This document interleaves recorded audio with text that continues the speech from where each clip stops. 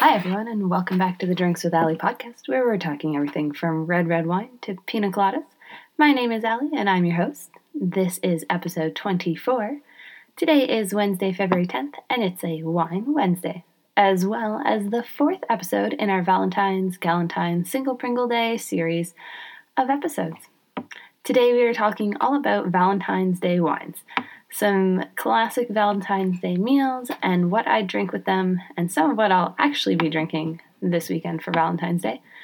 Now don't worry, whether you're coupled up or a single Pringle, these are all fantastic choices for enjoying on Valentine's Day. So let's jump on in. To start off, we obviously have to talk about champagne and or sparkling wine.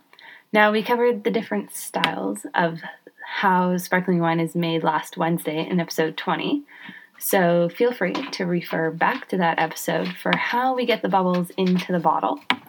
But today, let's look at some classic pairings. Other than just drinking it to be festive or celebratory, it's a great way to start off any meal. The bubbles help to cleanse the palate and prepare you for whatever else you're going to be eating. So when we consume it, it cleanses away everything that we've had before our meal, and it can wash away any kind of bitter or sweet or any flavors that are just too powerful that are left behind in our mouth from the food. So some classic or kind of blue chip, super traditional, I guess, would be the way to put it. Never fail pairings would be oysters, caviar, shrimp and other shellfish, and foie gras, or fatty goose liver, for those of us who don't speak French, or those of you that don't speak French, since I do. These are all work because the slight acidity in the wine balances the slight sweetness in the foods. Plus, like I said, those bubbles will cut through any of the fatty content and meatiness of those foods. Plus, both the sparkling wines and these foods have delicate flavor profiles. So one doesn't overwhelm the other. You're not going to have something that's really rich and meaty with a really delicate white wine. And that's kind of the concept of pairing kind of a delicate flavor profile with a delicate flavor profile. Personally, I love sparklings with cheese boards or charcuterie boards, when you have a bunch of different flavor profiles and cheeses. So it can be like a hard cheese or a soft cheese, a stinky cheese, a blue cheese, a creamy cheese. It can be hard to find a single bottle that goes well with all of these cheeses, or with a bunch of different cured meats, or with a bunch of cured meats and a bunch of cheeses. Chardonnay can often be too creamy for creamy cheeses, and Riesling can be too dry for those sharp, dry, aged cheeses. And the smokiness of the meats can be hard to pair with as well. So sparkling wines make the perfect compromise.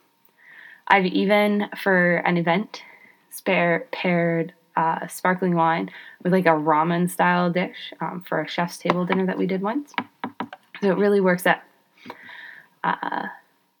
Now, when you're opening a bottle of sparkling wine, twist the bottle, not the cork.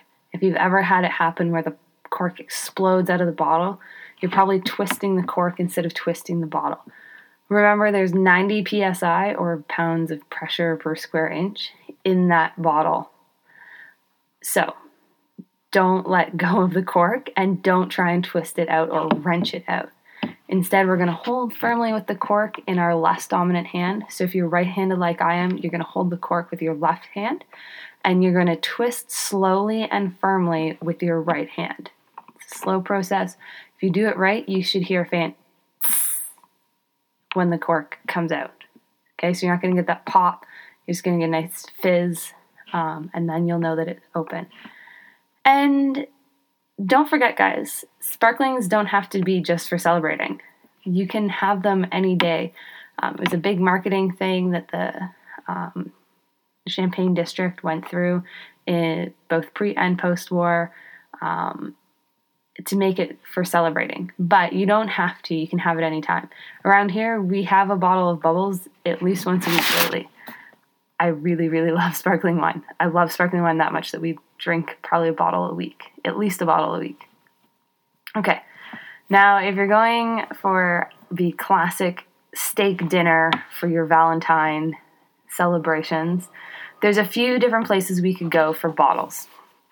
And it mainly depends on what sauces or other accoutrements or side pairings that you have with that steak.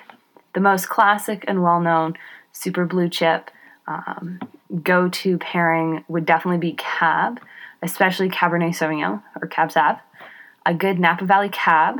Personally, my tops, Sterling Vineyards. It's also a great value buy here in Niagara, or in Nova Scotia, sorry. I don't live in Niagara anymore. Stag's Leap is a great first splash out bottle. I've gotten to try just one or two of those bottles. So if you can splash out or you want to splash out a little bit more, it's a great option as well. We also see Bordeaux being a tried and true pairing with steak. You're going to want to look for Left Bank Bordeaux. The Bordeaux region is split down the middle by a river, and the left bank is more dominantly Cab Sav, and the right bank is more dominantly Merlot. We'll do a show on that a little bit later on. And from that side, we're going to look for appellations called Médoc, Graves, and Prusac-Ligonnès. And then sub-appellations, Saint-Estèphe, Pauillac, Saint-Julien, and Margaux. Most of those are going to be names that you're going to recognize. If you don't, look for Bordeaux, and you're probably 9 times out of 10 going to be finding a left bank Bordeaux.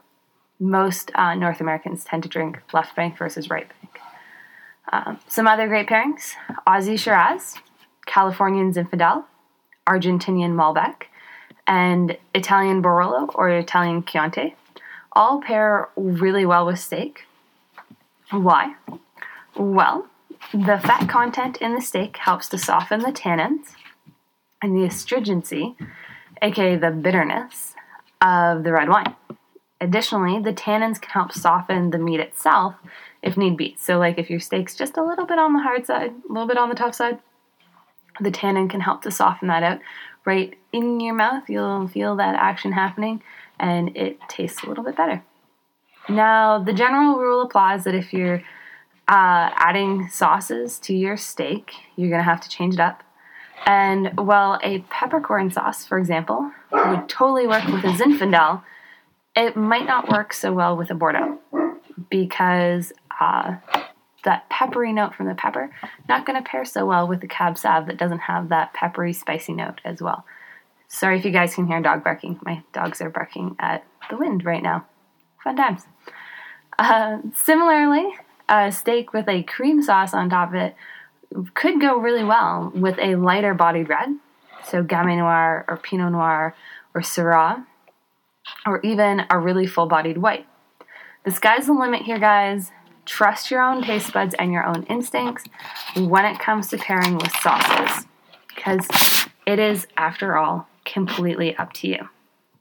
Alrighty, so next classic kind of dish that we're going to have for our Valentine's Day meal. Chicken, same as pork, can more easily pair with both red and whites.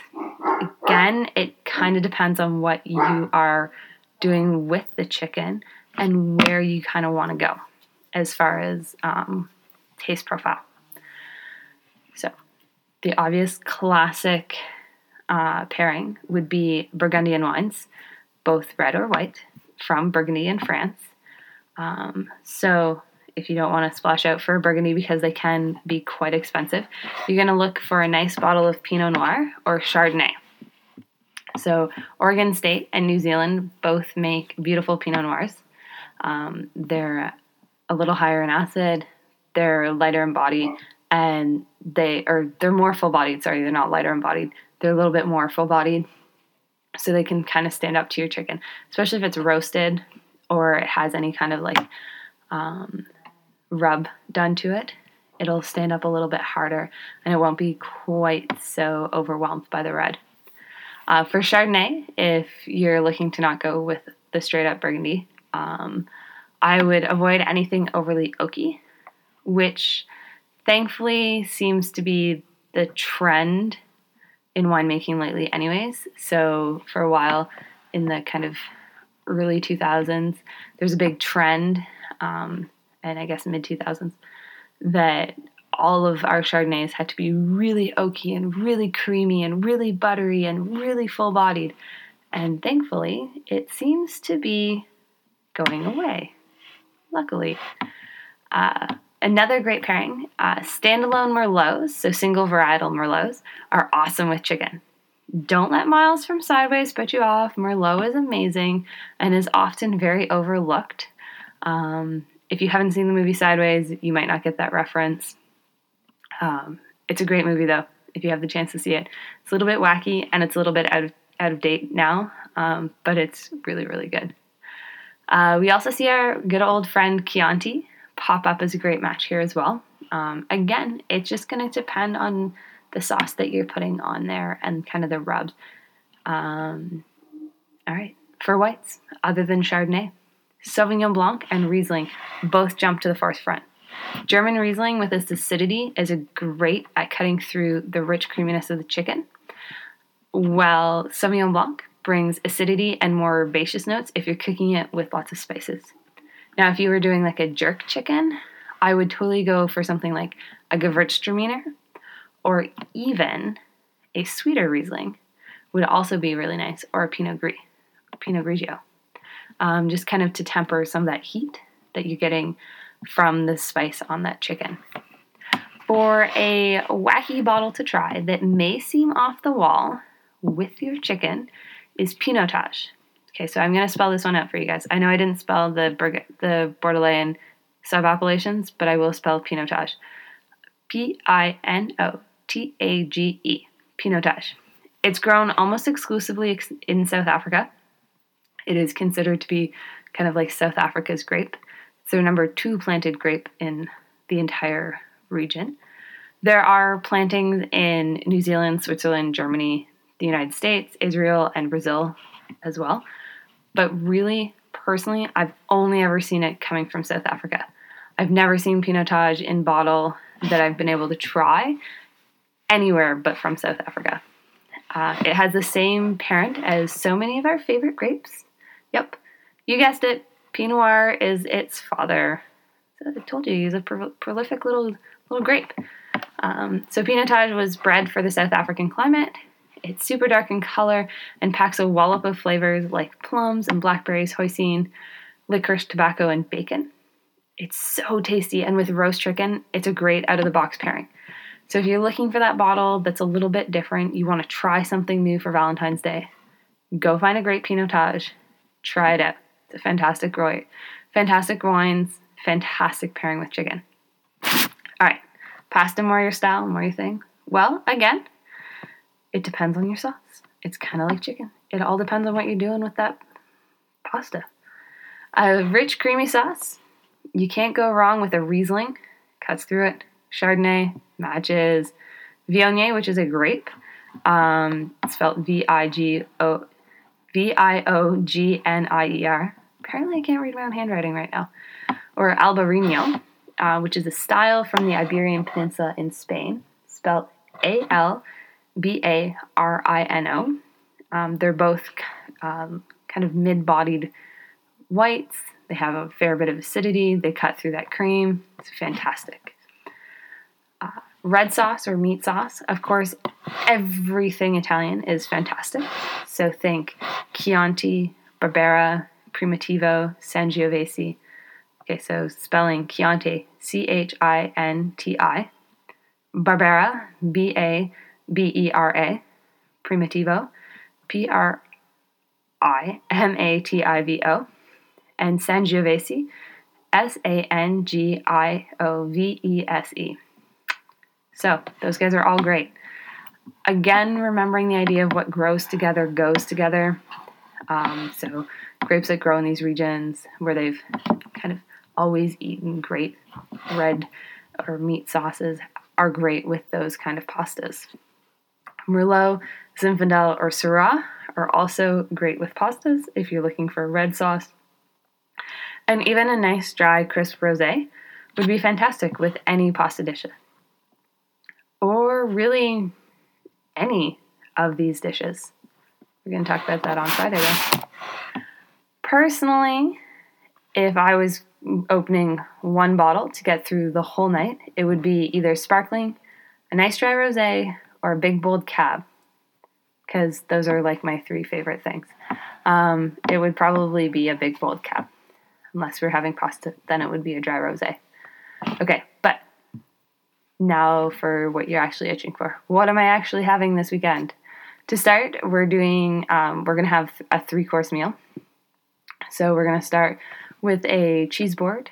Hopefully I will help from our local cheesemonger in curating this board.